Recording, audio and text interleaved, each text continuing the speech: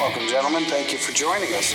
Welcome to the Strong AF X Well Conditioned Show with your host, Jason Brown, where each week Jason teaches you how to get yourself and your clients brutally strong and, of course, well conditioned. What's up, everyone? Jason here for another episode of Strong AF X Well Conditioned. Thank you for joining me back. Today, we're talking about why you should not be using a body part split for your clients. I see a lot of coaches do this, and I think that the reason is because if you bias something or you've had success with something, you're likely to use that thing that you've had success with your clients. Now, if it's a body part split, you're probably going to program a body part split. I see hundreds of coaches do this. Okay, it's not something that I only see a few people do. I see a lot of people doing this. Now, first question to ask is, if their goals are 100% related to body composition, should you still use a body part split? I would still say no. I would say no. In about 95% of scenarios, I would say do not use a body part split. And I'm going to highlight some reasons why. But I want to just preface this by saying that I think anything will work as long as you're executing it with maximal intent. Your practices outside of the gym are on point, as such as your nutrition, your sleep, your stress management. And of course, you can make progress on doing just about anything. Now, the reason why I wouldn't recommend a body part split goes far beyond just someone making great results. We're looking at bigger things like sustainability. What can you do and maintain for the rest of your life, not just for the next 90 days? And, you know, if the goal is just to get jacked in 90 days, will a body part split do it? Certainly, yes. And, you know, you might say, well, is that enough? Well, it really depends on you. And for the reasons I'm going to highlight, I don't think that is enough, because at the end of the day, we want to be able to do this for the rest of our lives, not just for the next 90 days. So first and foremost, why would you not use a body part split? Well, I will tell you that from literally working with thousands of people over years, just connecting with people, having 1,000+ people on our training subscriptions, that a body part split is very rigid. Most people that I come across, and this is even people that are highly experienced, have home gyms. We have a ton of people that have home gyms. We might have the most amount of people in our community might be training in a home gym. That's really telling to me, because if people have dedicated their space in their home to just training, they're freaking serious about their training. If they have invested money into their home space, they are freaking serious about their training. And I'm not even talking about just investing a couple of $1,000. I'm talking $10, $20, $30,000 home gyms that I've seen. And that's not abnormal. Okay. Join my Facebook group if you don't believe me, and you'll see lots of them. That said, even with those folks, having some flexibility is key.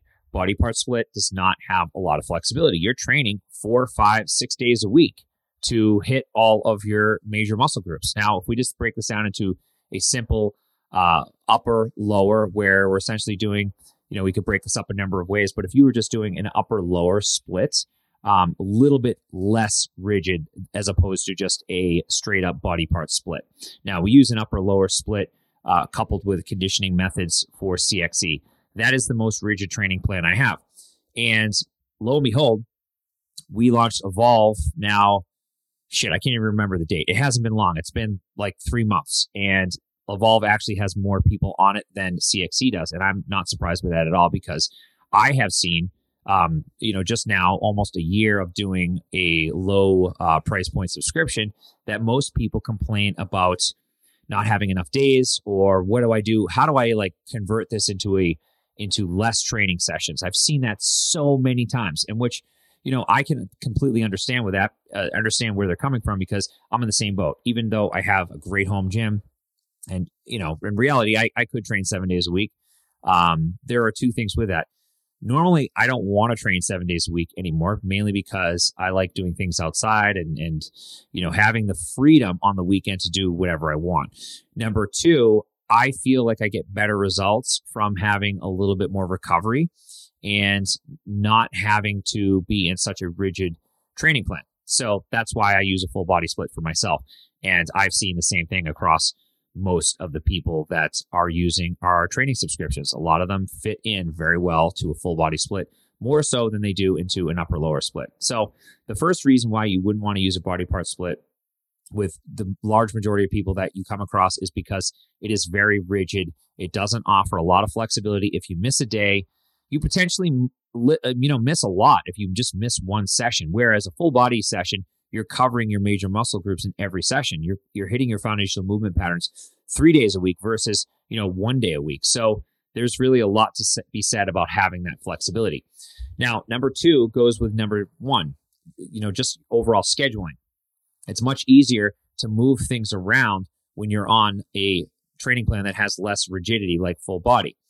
Body part splits, you can't move those things around very much. They need to be positioned in certain days, in certain ways, because of the fact that you are, training likely with a higher amount of volume for that body part on any given day.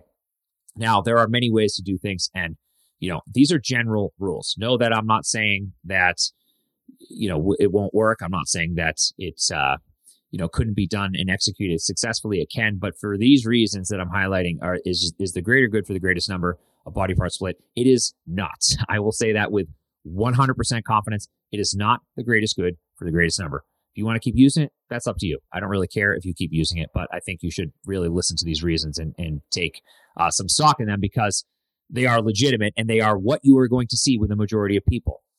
Okay? Don't think that just because someone says that you should do X, Y, Z, that's what it is. I'm talking about real people that have kids, people that have responsibilities, people that cannot train 6-7 days a week. All right. And, this leads right into point number 3. What is someone's goals? Are they to step on stage? Probably not. They're probably to look good, feel good, maintain that year round. Being able to maintain a level of body composition, a level of performance, that, comes by doing the basics very, very well. And when you do the basics very, very well, you can get consistent progress. Usually I find the low-hanging fruit for people is to really dial in their hinge, their lunge, their squat, dial those patterns in so they are technicians with those patterns, and then take that extra time they might have, because now they're not training 6 days a week, and dedicate it to improving your nutrition, doing more meal prep, focusing on, maybe getting a little more steps in each day. And that stuff lends itself to the overall goal. The goal is, again, to look good and feel good. I work with people or see people come to my pipeline that are using our training that are already strong. They are strong people. You look at our numbers, we just did on CXC, we did a heavy squat single. We built to it over the course of 3 weeks. We had several guys in the 600 range. We had probably 8 to 10 people in the 500 range, and then out of 20 to 30 in the 400 range. I can actually pull it up instead of just going off of memory. Can actually show you guys what that looks like, or you can go on and see the leaderboard. It's public knowledge. So the question is if you're strong, if you're a guy, you're deadlifting 405 pounds and you're squatting 315 pounds and you're benching 225 pounds, do you need to be stronger? You might say, yeah, I want to be stronger. But the question is, how strong do you need to be? And what is the cost of potentially training with maximal loads on a consistent basis? Long term, it's probably not going to allow you to have the most longevity.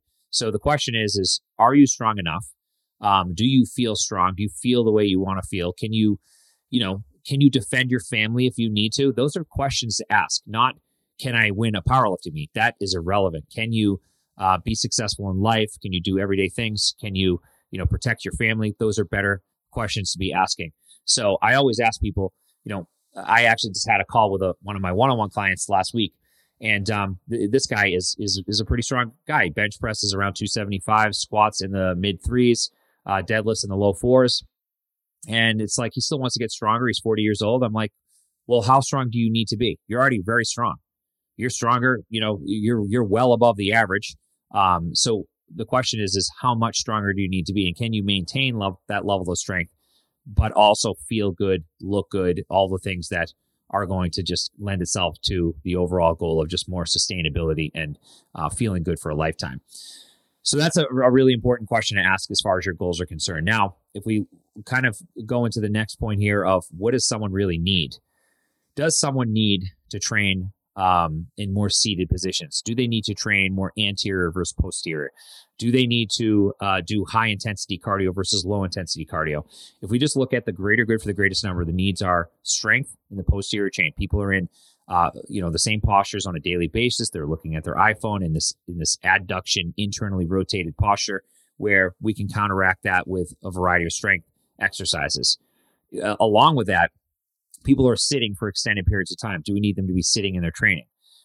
Doing a body part split will likely have you doing a lot of seated movements. Not to say that those are bad movements, but I would prefer someone be doing more standing work. If you're sitting all day, we don't need to go in the gym and sit more.